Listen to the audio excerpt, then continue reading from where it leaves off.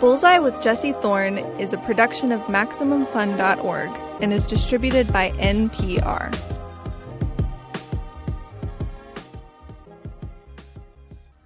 I'm Jesse Thorne. Have you seen It's Always Sunny in Philadelphia? Kaitlin Olson plays a character named Sweet Dee. There's a scene where Dee startles, and honestly, I don't even remember why, runs out of a store. Excuse me. And it runs straight into a car parked on the sidewalk, head first. Mm-hmm. It's like a beautiful ballet move. Thank you. Thank you. I was very proud of that. How do you even manage the mechanics of it? Of convincingly running into a parked car head first. You just do it and hope that people laugh. And hope that nothing breaks again. It's Bullseye.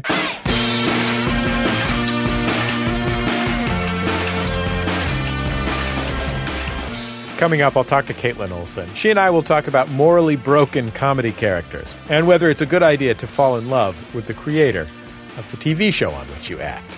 Your character, Dee's self-obsession, evilness, stupidity, absolutely keeps pace with the male characters. Yeah, thank you. Then later, I'll talk to Jeff Chang. About 10 years ago, he wrote Can't Stop, Won't Stop, A History of the Hip-Hop Generation. It won the American Book Award in 2005. His 2014 book, Who We Be, The Colorization of America, is about how art in America shapes and is shaped by race. You could have this word diversity, and it's become another sort of word for them, as opposed to all of us together, which I think is what diversity was supposed to mean in the first place. He says that Americans of different backgrounds have grown closer over the past couple of decades, but we can still do more.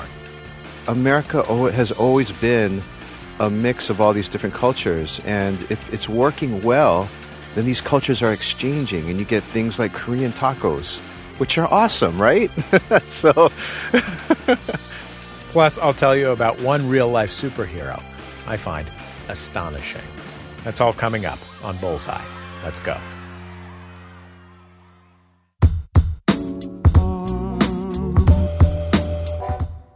It's Bullseye. I'm Jesse Thorne. If you always thought there were no heartwarming lessons on Seinfeld, well, you should try watching It's Always Sunny in Philadelphia sometime. Kaitlin Olson's my guest. She's one of the stars. Her character, Sweet Dee, and three friends own a bar in Philadelphia, and they're sort of watched over by Danny DeVito, who's like a father figure. It's kind of complicated. It's a pretty normal sitcom setup that consistently goes completely insane. All five leads are some degree of stupid, insane, sometimes even evil, and they basically never win. So here's a perfect example. Dee, in this scene, and her brother Dennis have decided to get some money from the government by becoming addicted to crack cocaine, and then they're going to use that money to pursue their dreams. Dee wants to be an actress. Honestly, in practice, it is an even worse plan than it sounds like me describing it right now. So as we listen in, they're in their Land Rover and they're trying to buy some crack rocks for the first time. Okay, thank you. We're all set. Friday, 3 o'clock, full blood work. Okay, we'll just smoke a little bit. A little bit. Just enough to get into our system. Yeah, and then we'll go to the doctor and we'll get all of our paperwork and we'll get full benefits. And then we'll just collect for just a little while until we get settled, and then I'll take the MCATs. And I'll move to New York. Perfect. Oh my God! You scared us. Oh, not because you're black. What? No. No, We're not racist. No, God, no. It's just that the neighborhood is scary. If you were another ethnicity, you pop. Yeah. Really But it's a pop up. nice neighborhood. I mean, it's an okay. The trees It's are... the nature of this. Roll your window down. Okay. What you need? One, please. One what? One rock of One crack. crack. A crack rock. Is that enough? Is one crack rock enough? See, I don't... How much would you recommend for a first-time user? Tell you what, I'll make you a deal. 2 for the price of 1. Really? Oh, that sounds good. Oh, that's very nice of you. How much? $200? Okay. Sounds reasonable. Great. Kaitlin Olson, welcome to Bullseye. It's great to have you on the show. Thank you. It's so good to be here. So I've been watching this show, I guess, now for, what's it been, 10 years? Feels like 30, but I think, yes, it's 10. And right from the start, one of the things that I liked best about it was there are plenty of sitcoms with the setup 3 guys and a girl are in such and such situation together, or 2 guys and a girl are in such and such situation together. Usually in those shows, what happens is that the female lead's job is to wag a finger at the male leads. Yes. She doesn't get to do anything funny No. or anything. No. She's the one that's like, you guys, come on, you guys. Yeah. I'm going to point out how funny you are. And on It's Always Sunny in Philadelphia, your character, Dee's self-obsession, evilness, sometimes evilness, stupidity, absolutely keeps pace with the male characters. Yeah. Yeah. Thank you. I when I first read these scripts, when they brought them to me, that was exactly how they were, and not because that's what they wanted it to be, but because they were writing for themselves. Meaning that they were that classic sitcom thing of sort of an underdeveloped female protagonist whose job is just to wag a finger. That's right, because they didn't have a woman in mind, so they just were writing a female role and then really funny stuff for themselves. So I read it and I thought, I definitely want to do this, but I want you to write that for me. I want you to write the guy role for me also, because there's no reason it can't be funny with all 4 of us. In fact, it seems like it would be funnier the funnier you make it. I read that you literally auditioned with a scene that was written for 2 of the male characters on the show. It was. I didn't even know that because they changed the names, obviously for the audition. So I read the audition, was like, this is amazing. And then I found out later that it was a Dennis and Charlie scene, but they didn't have anything funny for the auditions for Dee. So they just had to take something else, change it. So I felt duped. I was writing a piece about the show the other day, and I was trying to think, why is it that I care about these horrible, horrible people? Because almost never on the show do they make a choice that I support. No. No. Like, on a moral level. Yeah, that's good. One of the things that I thought of was that there's something about the fact that they are so pathetic. They're so broken. They're all so sad and broken. And clearly their lives, their childhoods were all probably terrible. They all were terrible. And they're broken and they're just trying to figure it out. And no one's being honest with themselves. I love that the Matt character is just completely gay. And that is so wonderful to me because he's like a staunch Catholic and homophobe. Yeah, they're just like broken people who are just trying to scrape their way out for 10 years now. Wasn't there an episode that was called Sweet Dee is Broken or The Gang Breaks Sweet Dee? The Gang Breaks Dee, yeah. Yeah, they do it out on purpose. It makes them feel better about themselves because I was becoming a real downer. The other thing that... And then the fact that they, at the end of that episode, that they celebrate it, it's almost like Happy New Year, and they're almost crying with congratulations for themselves and the champagne bottle. I mean, they're so proud of themselves that they pulled this wonderful thing off. Acting that last scene was so easy because I was watching Charlie and Rob celebrate and jump up and down and hug each other and almost cry. It was so funny to me. It's so mean what they did. I feel like that's the cruelest thing I can imagine. One of the nice things about Dee is how resolutely she clings to these dreams that she has. Mm-hmm. Do you have a feeling about what could possibly be leading her to still believe in herself? I don't know that she has anything else. I don't know that there's an alternative. She chose acting and she just decided she was good at it. And that the guys are all idiots for not seeing it. Did you always have that level of confidence about your own acting career? No, I mean, I was not a confident child or teenager, but at a certain point, I think right around late high school, college, I realized that that I had a specific talent. Did you imagine yourself being funny or being a beautiful ingenue? Oh God, no, just funny. But I never thought of myself as beautiful. I got in like a horrific accident at the end of 6th grade, which was leading into junior high. That's a perfect time to get into a horrific accident. Yeah, they had to shave my head. It was the whole thing. It was so awful. I already hated myself. It was not this a good time. Going into middle school? It literally was the end of 6th grade, which was the end of elementary school. So yeah, I had that summer to recover, and then I had to start junior high school. And that just sealed it in. I was very insecure and scared, and I spent most of junior high feeling like that. So no, I never ever thought of myself as beautiful. I think I somewhere in the next 4 years tried to find a way to just be in the world, and comedy ended up, being my thing. How do you think you found that? How do I think I found it? Well, I always loved acting, and that was true from an earlier age, even younger than all of this. But I never did it at school because I was too scared. I wanted to be in plays in junior high, but I was way too afraid. I didn't even take a theater class. By the time I hit high school, I started becoming involved in the theater department, and just immediately felt at home and safe, and people were nice to me there, and I made good friends, and I did great plays, and I got great feedback, and then we did a couple comedies, and it was fun, and I don't want to say it was easy. I just felt really comfortable, and I was free to play around, and I enjoyed it, and I got great feedback, and I was like, well, this is better than I've felt in 8 years. It's Bullseye. I'm Jesse Thorne. I spoke to Kaitlin Olson, one of the stars of It's Always Sunny in Philadelphia, in 2015. I want to play another scene from It's Always Sunny in Philadelphia. So in this scene, Dee is trying on wedding dresses, and then the employee at the store starts to kind of question why she's still trying on wedding dresses, and then she runs into an old friend. I think I'm going to need some proof that you're actually getting married. What?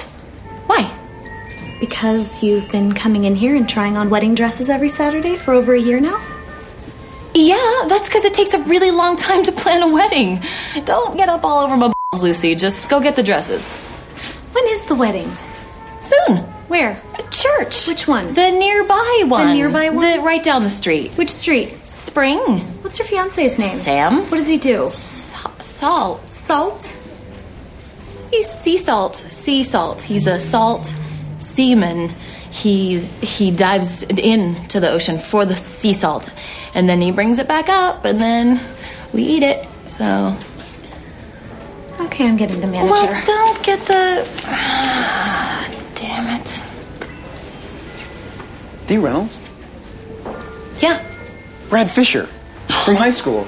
Brad Fisher. No way! You look amazing! Yeah. Your acne cleared up really well. I kind of grew into myself. Yes, you did. Yes, you did. Why did I ever break up with you? It was because of the acne. Was it because of the acne? Yeah. When it got real bad, you dumped me and you said it was because I was going to grow up to look like Edward James Olmos. I don't really remember saying exactly that. It's fine. We were kids. We were kids! Yeah. We're not kids anymore. No. Great.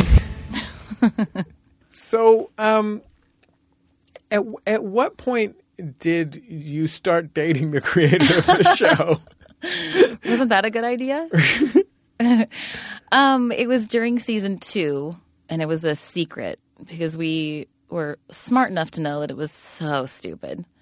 But, everything that you've said, every compliment that you've directed towards the show, that's all Rob. So that's extremely attractive. He's an amazing guy. And it was so impressive what he did. And it was also impressive how he runs our show.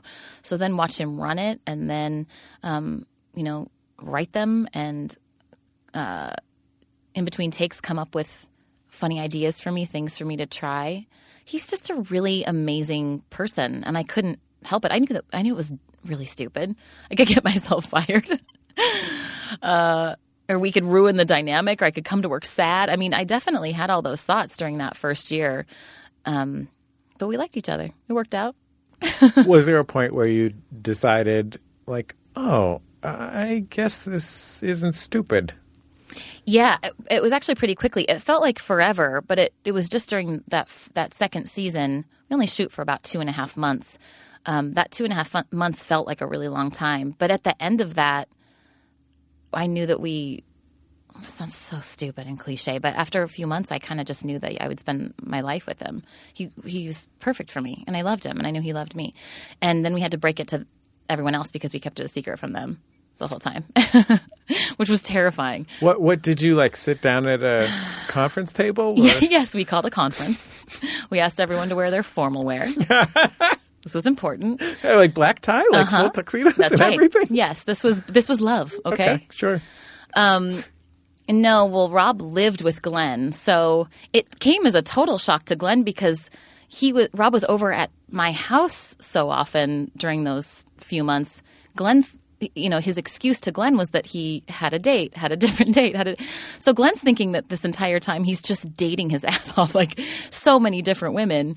And so when he told him that we were like dating, like seriously and in love with each other, Glenn was like, "What are you talking about? You've been with like 200 women in the last 3 months." He told him, and then we went to New York for press, I think, that at the end of that season. And after a party and a lot of drinks, we broke it to Mary Elizabeth and Charlie, and I was so nervous I started crying. Because I thought they would hate me. I thought they were thinking I was going to Yoko Ono the whole situation, and it was their show, and I felt like I was the one who was coming in and threatening it, and I don't think they loved it. They say they were fine with it, but I think they had concerns. But literally by the end of that year, Rob and I were like totally together and inseparable. Isn't that adorable? What's it like for the four of you, and especially for you and your husband having created the show, to imagine a world in which the show doesn't exist? It's a great question, especially for us. That's, we met on it. It's going to be strange when it's just not there anymore. But, by now we've been married for almost 7 years, and we clearly have our own life that's separate from either of our work and our kids. And so I think he feels pressure. I'm sure he feels pressure to create something else that works and not just be the guy who created one show that lasted for 10 years, 12 years. But really, I'm used to him working and me working on different projects. We only come together to work on this for 2 months out of the year. I just want to make sure that I can go on and do something else that's equally as fulfilling, because I feel like I've sort of got the best of everything right now, including my family there. Do you think there's a potential for dignified roles in your future? I am a classy lady underneath all of this, okay? So, yes. I will prove it. Dignified. I don't know. Do I want to be dignified? I don't even know that I want to be a dignified character. Look, I'll figure something out. I don't know. Kaitlin Olson, I really appreciate you coming on Bullseye. It was really great to get to talk to you. Thank you. It was a lot of fun. Thanks for having me. Kaitlin Olson. She's one of the stars of the sitcom It's Always Sunny in Philadelphia, which was just renewed for 3 more seasons. After a break, I'll talk to Jeff Chang about his book, Who We Be, The Colorization of America. It's Bullseye from MaximumFun.org and NPR. Support for Bullseye and the following message comes from New West Records. With Little Seeds, the electrifying new album by Shovels and Rope, with the award-winning South Carolina duo of Michael Trent and Carrie Ann Hurst, exploring fresh dimensions in their sound with a brace of bold, candid, highly personal new songs. Trent and Hurst, as ever, play all the instruments and pen the material, which range from stomping rockers to delicate acoustic bass numbers. Available on CD, vinyl, and cassette from Amazon.com and streaming on Spotify. Take Bullseye and more with you with the NPR One app. The suggestions in NPR One are hand-curated to help you find the best from public radio and beyond. News, local stories, and your favorite podcasts. NPR One is ready to help you make a trip, waiting in line, or waiting for a friend better. Find NPR ONE on your app store.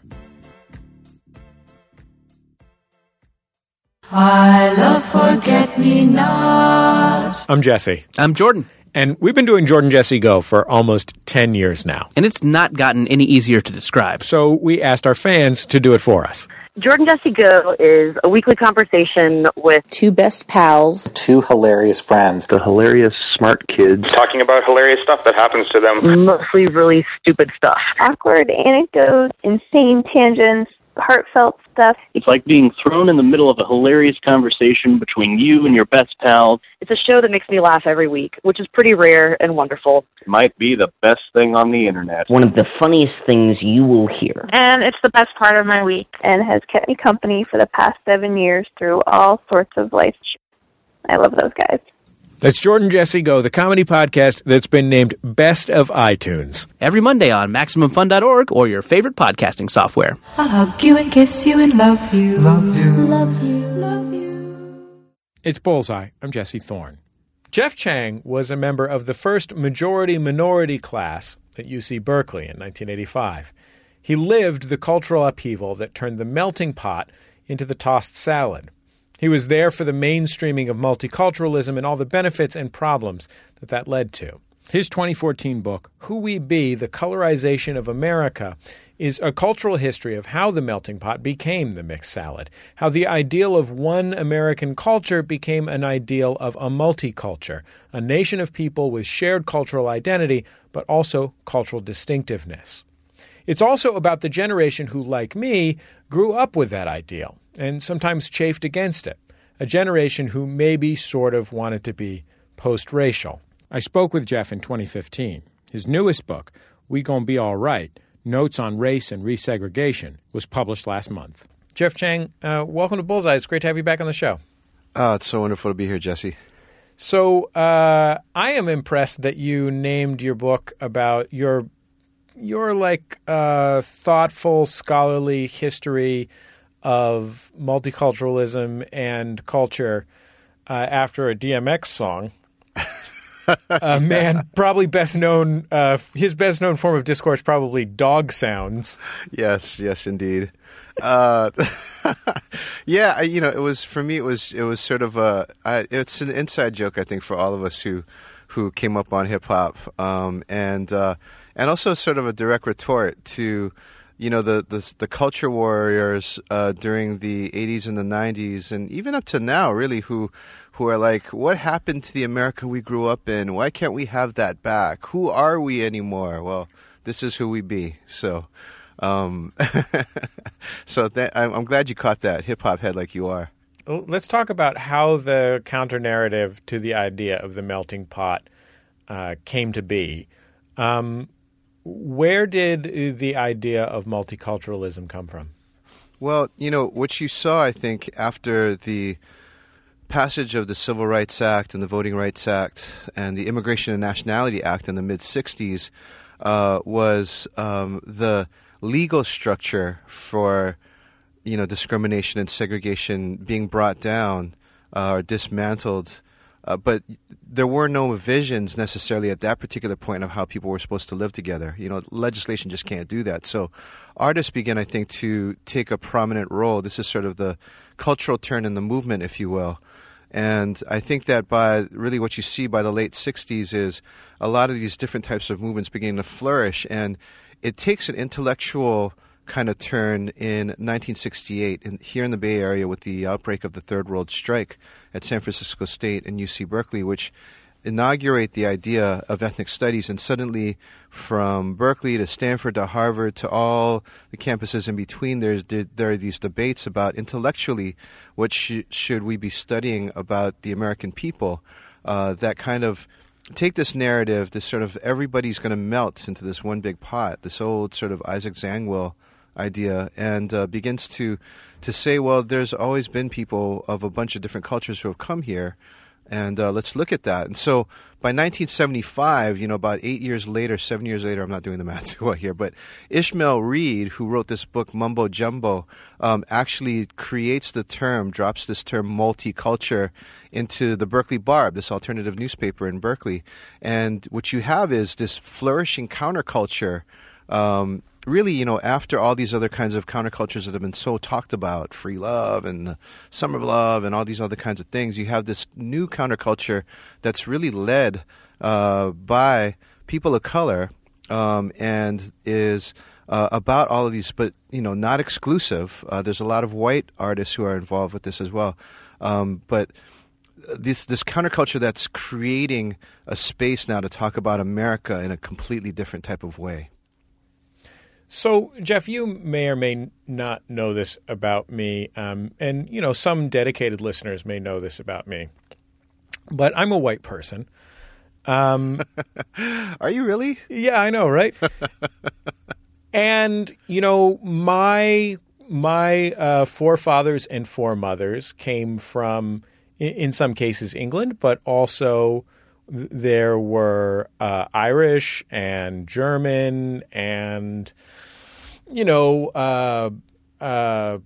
Quakers, and my grandmother made sauerkraut at home, and my mom sometimes talks about how the whole house used to smell like sauerkraut. But I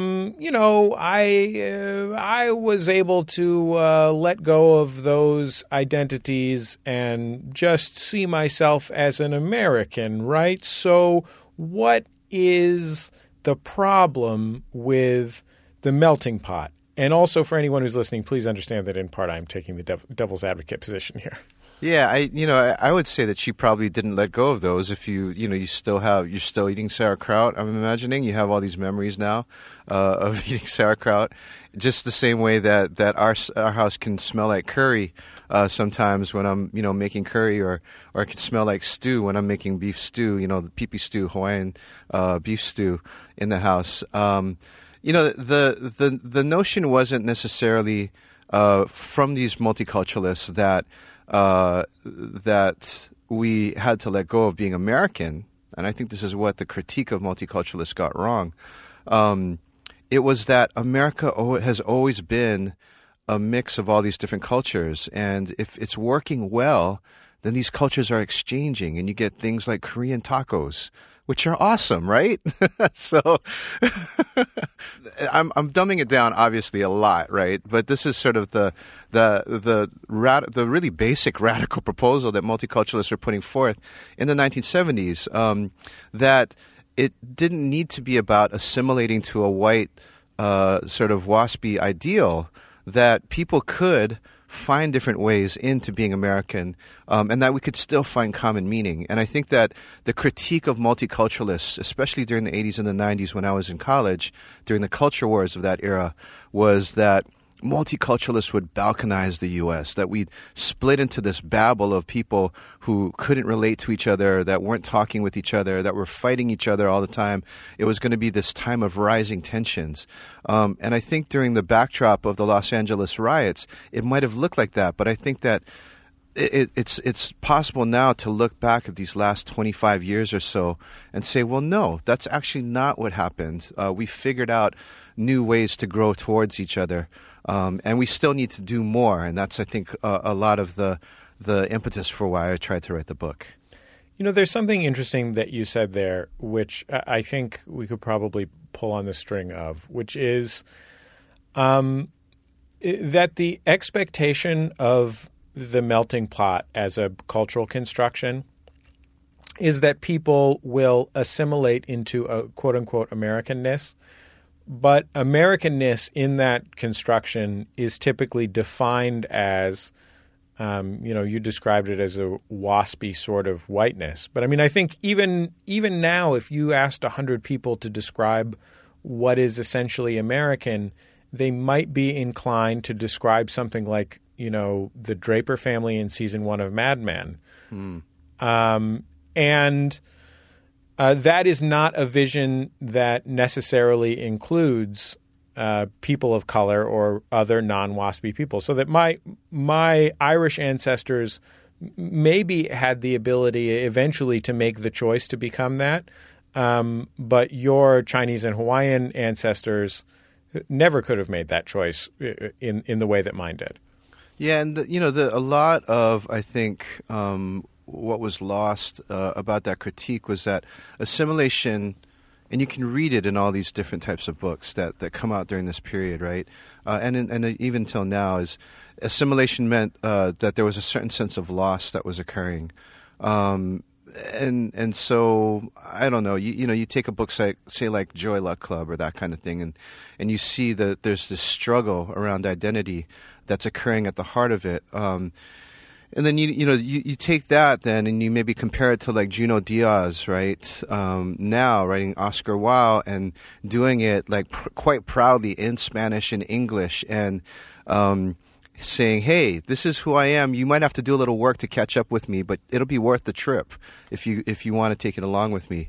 And I think that's the much more complicated U.S. that we have now, so that the U.S. looks like the Obama family as much as the Draper family. And that white Americans or the dominant culture have been asking people of color and other people outside of that culture to do that work to catch up with them for all of American history. That it's always been our expectation that people who are different from us will do the work to catch up with us. Mm. And I think that one of the important points about that is that when we say talk about diversity, I went and did a college talk for Diversity Week at a campus, and the administrator there who organized it was really frustrated because she said, it's hard to engage the white students around this because they don't think diversity includes them. And I thought, wow, that's a really interesting concept, that you could have this word diversity and it's become another sort of word for them as opposed to all of us together, which I think is what diversity was supposed to mean in the first place. And so that's part of the conversation that we kind of have to broach at this particular point in history is how do we get to an all of us rather than us versus them type of thing. It's Bullseye. I'm Jesse Thorne. You might know Jeff Chang's 2005 book, Can't Stop, Won't Stop, A History of the Hip-Hop Generation. His most recent book is called We Gon Be Alright, Notes on Race and Resegregation. Tell me a little bit about Spiral, this group of artists who were among the first to really hash out some of these issues through art. This was a collective of black artists who were energized by what was happening in the civil rights movement in the South, all the organizing that's happening around the Southern Christian Leadership Conference, and in the sort of lead up to the March on Washington began meeting and talking about what is it that we can do as artists in order to support the movement, but also to transform the arts world. And you're talking about some of the major artists of the time. You're talking about Jacob Lawrence and Romero Bearden and all these other kinds of folks who are all deeply involved and engaged. Norman Lewis engaged in thinking about these issues and putting it into their art. And so they came together and started to do a number of exhibitions that were really about presenting black art at the time. And the point is, at this particular point, that black artists were invisible. That people just literally did not see their work. And so, the collective met for a number of years, and they had a number of really, really interesting debates about what would it really take to be able to support the movement.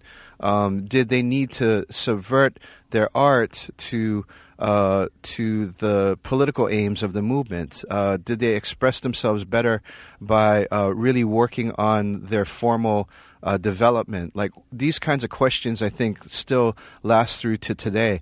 And they're what I think we can call the burden of representation, that the artists had to figure out how they would represent themselves. And I think that this continues all the way up through now. Even thinking about NBA stars walking onto the court with I Can't Breathe shirts on, the burden of representation that they're taking on there. The knowledge that they're going to have a backlash coming from a whole number of different sectors, and are they representing the race, or are they representing their individual points of view? All of these questions still swirl for artists of color, and I think anybody public of color. How do you think the fact that you are Hawaiian informed your understanding of the culture and politics of race? Well, when I first moved from Hawaii to California to go to school at UC Berkeley, in the mid-'80s. Within the first couple of weeks, I had all of these different kinds of street microaggressions, I guess you could call them now, ranging from stuff that was physical to just sort of being called out, everything from frat boys to hippies to just whoever. So I was reminded that I was a minority, in very stark, unforgiving kinds of ways. For folks who don't live in the world of, the academics of race and culture, maybe you could give us an example so that we have some understanding of the kind of microaggressions you're talking about. I'd be riding my bike down the street, and some hippie would be like, "Hey man, go back, get out of the way, go back to where you came from." Or I'd be standing on the corner with another Chinese American friend, and a whole bunch of frat boys would be walking down the street and say, "Oh, look at them, let's go pick on them," and start grabbing us, pushing us around, using all kinds of slurs, racial slurs, that kind of stuff happened within the first couple of weeks of me moving to Berkeley, right? The liberal paradise, right? And so I'm going, wow. And so that kind of colored, I guess, my sense of race. When I grew up in Hawaii, I had friends who are haole, who were white. Haole is the Hawaiian term for white. We would joke around with each other. Everybody would call each other names and that kind of stuff. And it meant something. It was different. It was because we were all minorities in a way.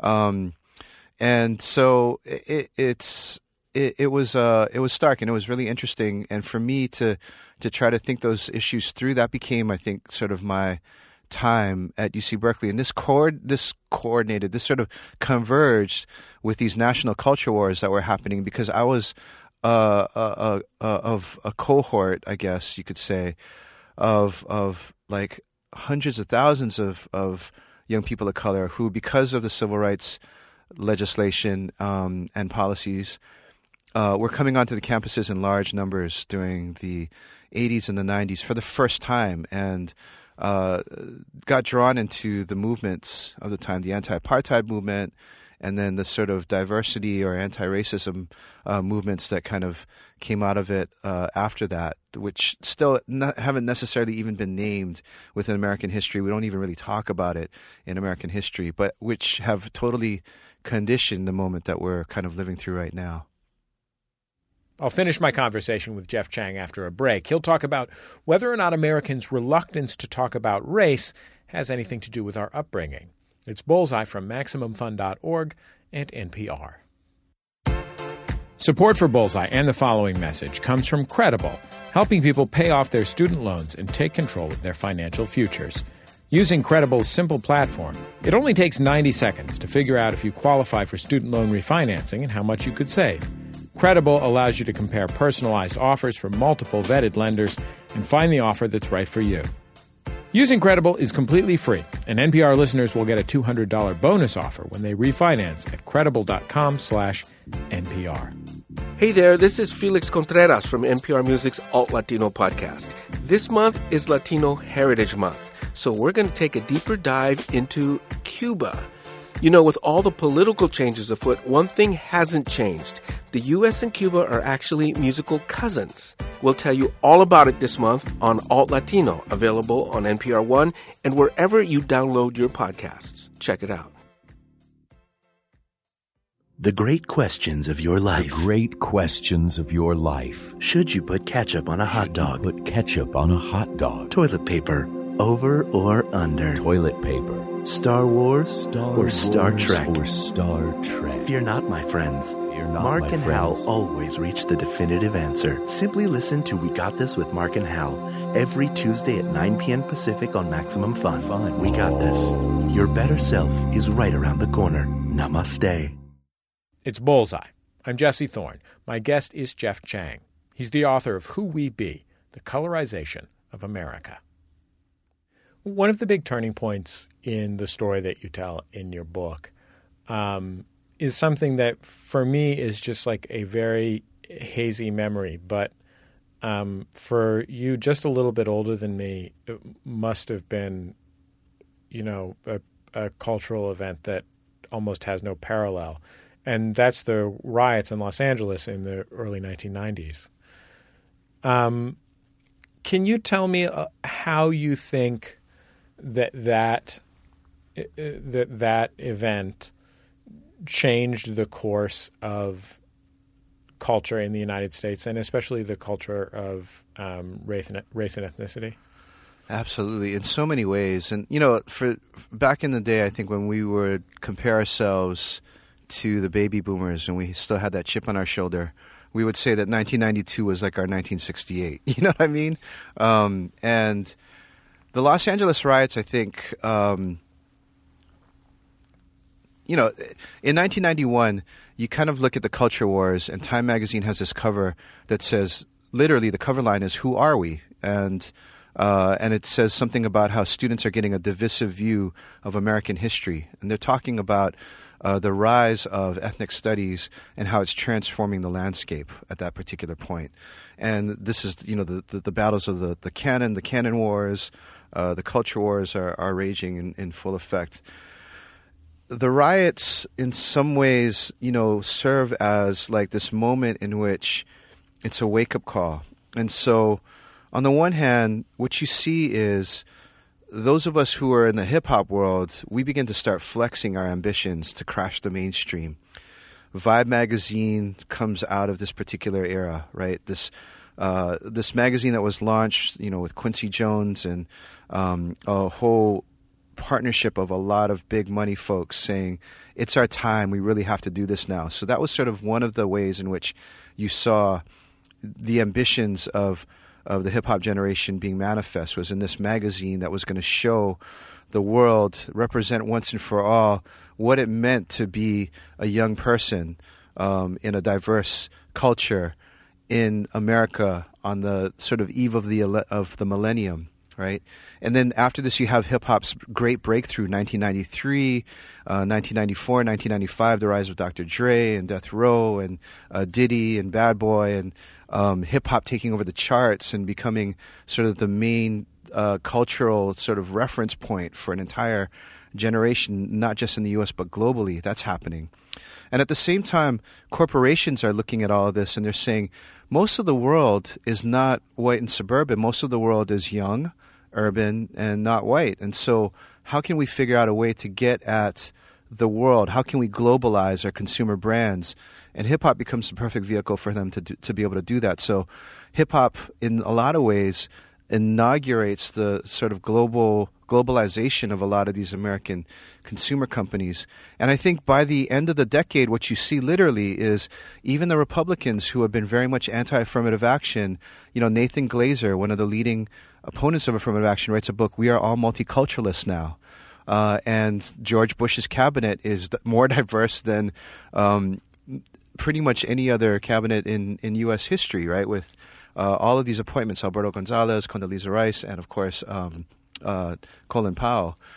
And so, and when he does that, it's said in the press, this is just the way that business gets done now.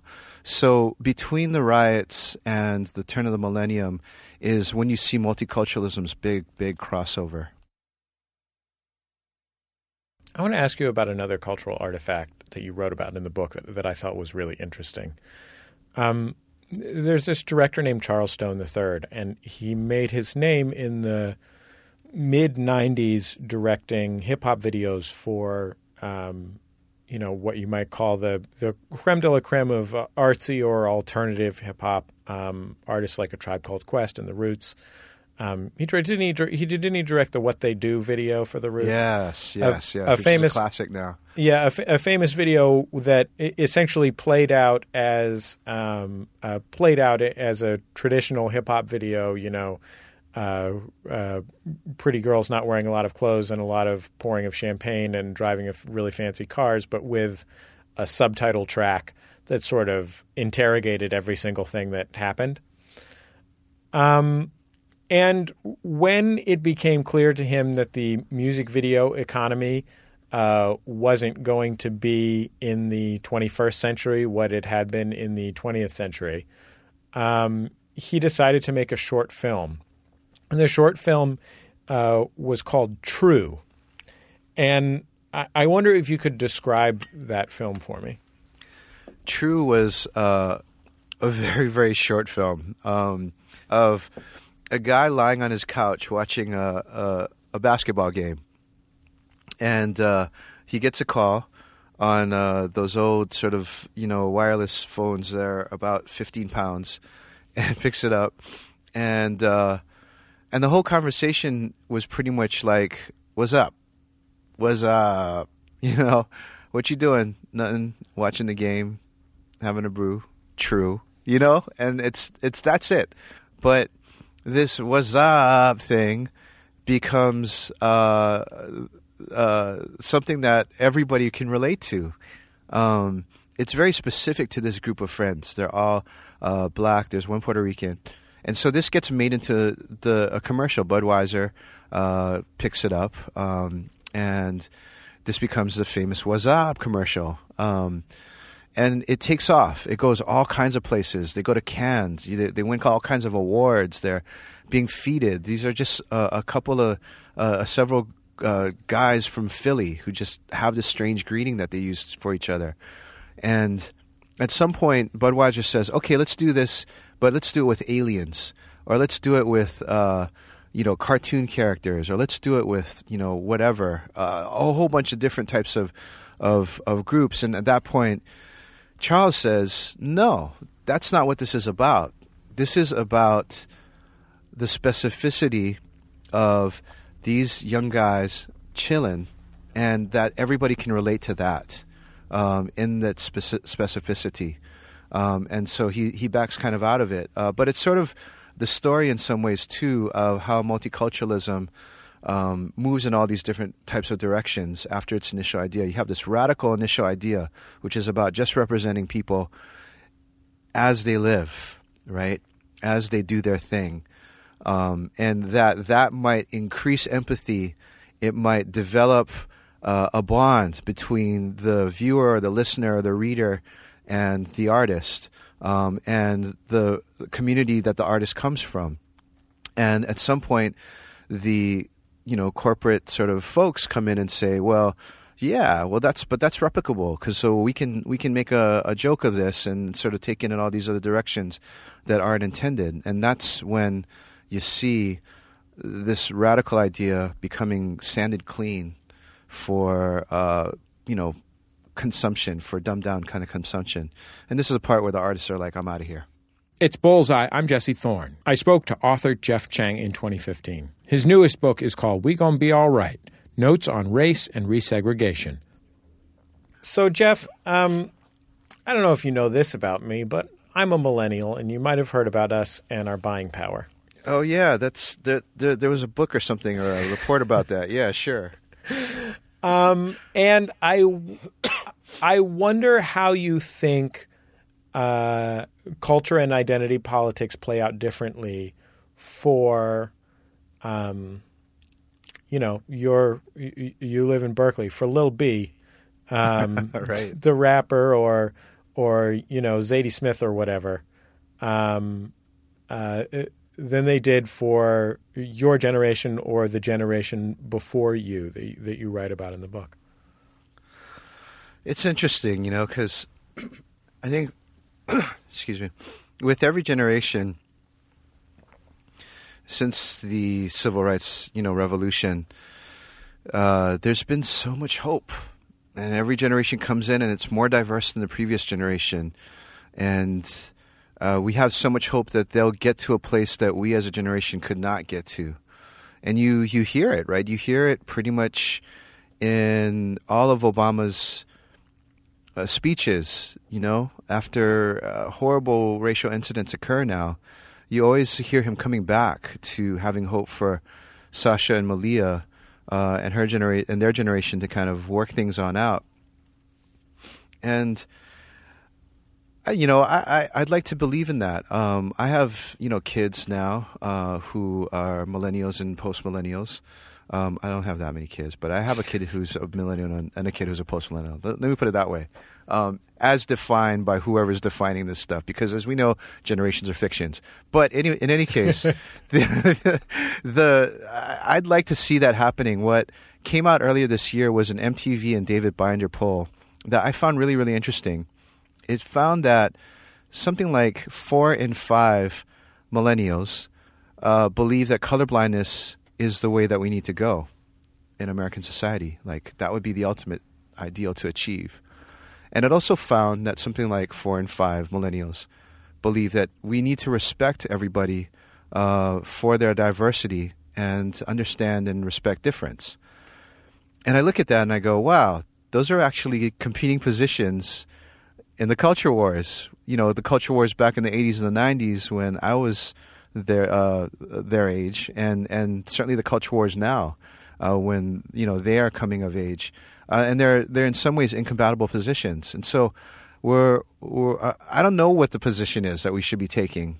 I have some ideas, but I'm not really sure that they're necessarily the ideas that need to be put into place. But I certainly know that these two positions are incompatible and yet equally held by the millennial generation. And so we're confused. We're confused about race. We're still sort of living through the culture wars. We're still living through the legacy of it.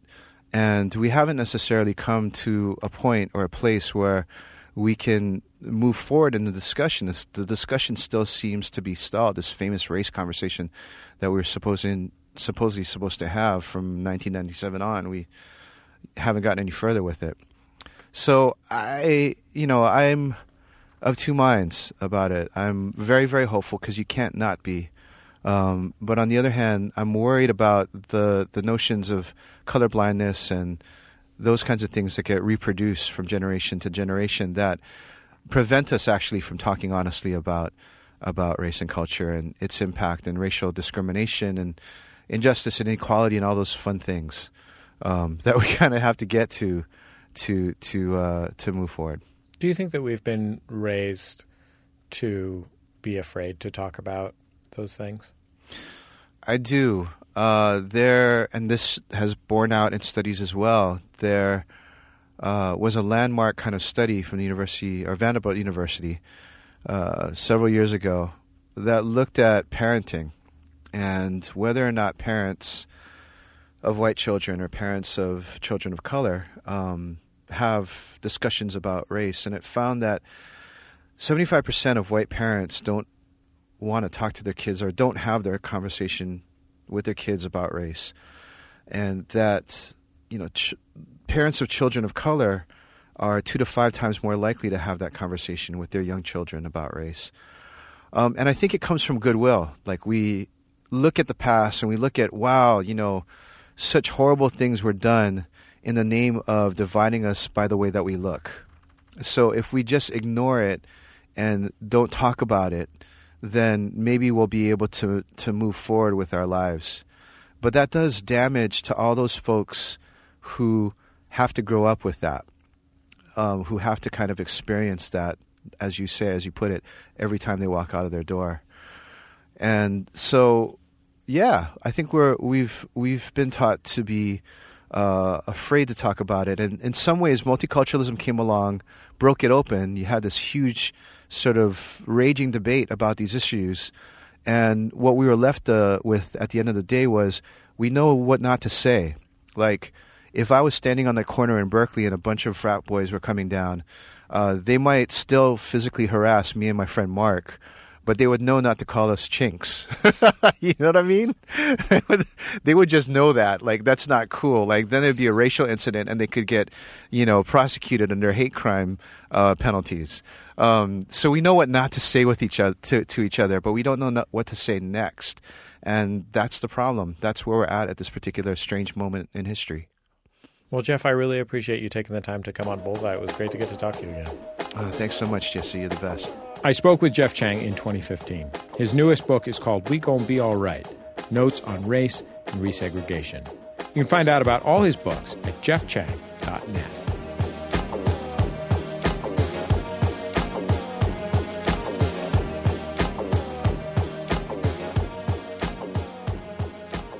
Every week we like to close the show with a recommendation from me, your host. It's the Outshot. I think what's interesting about being superhuman is that you're super, but you're still human. Like Spider-Man turning in photos to the Daily Bugle, Batman being lonely. They're not gods, they're just people trying to deal with this extra thing. What I'm trying to get to here is that Andre the Giant was superhuman. In the mail the other day, I got a comic book biography of him, written by a guy called Box Brown. Just pulling it out of the package was a rush of memories. I wasn't ever really a wrestling fan, at least not like the other kids on the St. Mary's Park baseball team. They used to talk for hours about Hulk Hogan and The Undertaker and all those guys, but the only one I ever really cared about was Andre the Giant. Because he was real. I mean, it was a show, but he was real. 7'4", 500 pounds. His whole body was marked by this disease that made him so big, but I always thought he was something like beautiful. Maybe the breadth of his face, the pain of just being alive was written across it all the time. When he was older, that's when I saw him. Just moving around was hard for him, and you could see it. But then he'd show you this gorgeous, generous smile. Box Brown's biography gets to that. The way that this French country boy could walk into a room and immediately be alienated from and ingratiated to all the people in it. His fellowship with his manager and the wrestlers he worked with, and the loneliness of years on the road squeezed into 2 small bus seats. The subtitle of the book is Life and Legend. And there's a lot of legend around Andre. There's a lot of legend around wrestling, too, of course. It's a mix of real and show, and some of the best parts of the book give us a sort of inside-out look at the dramas in the ring, the story inside the story that I think wrestling fans these days love, but was totally foreign to those kids I played baseball with. Honestly, I don't think it really matters what's true and what isn't about Andre the Giant. There's something about the astonishing reality of Andre's frame and the crushing humanity of his face that make it all as good as real. The stories about his drinking and carousing live in the same both at once true and not true world as what he did in the squared circle. Andre the Giant didn't make himself bigger than life. He just was. He was superhuman. That's my outshot. And now entering the ring, the 8th wonder of the world, 438 pounds, Andre the Giant. There is no other human being on earth larger than Andre the Giant. That's the end of another episode of Bullseye. The show is produced by Speaking Into Microphones. Our producer is Dan Gallucci. Production fellow at Maximum Fun is Kara Hart. Our production assistant is Christian Dueñas. Senior producer is Colin Anderson. All our interstitial music is provided by Dan Wally. Thanks to the Go Team and their label Memphis Industries for our theme music. If you'd like to hear any of our past shows, all of them are free. Just go to MaximumFun.org. And if you want to hear about more cool culture stuff, you can check out our sister podcast, Pop Rocket. It's a roundtable discussion of everything great in popular culture, hosted by comedian Guy Branum. Hey, Guy, what's popping on Pop Rocket this week? Hi, Jesse. This week, we gave out some pop culture advice to our listeners. We talked about the right pop culture to use to talk to your parents about being gay and the best madcap way of breaking up with your boyfriend. Check it out. Madcap. I guess that's about it. Just remember, all great radio hosts have a signature sign-off. Bullseye with Jesse Thorne is a production of MaximumFun.org and is distributed by NPR.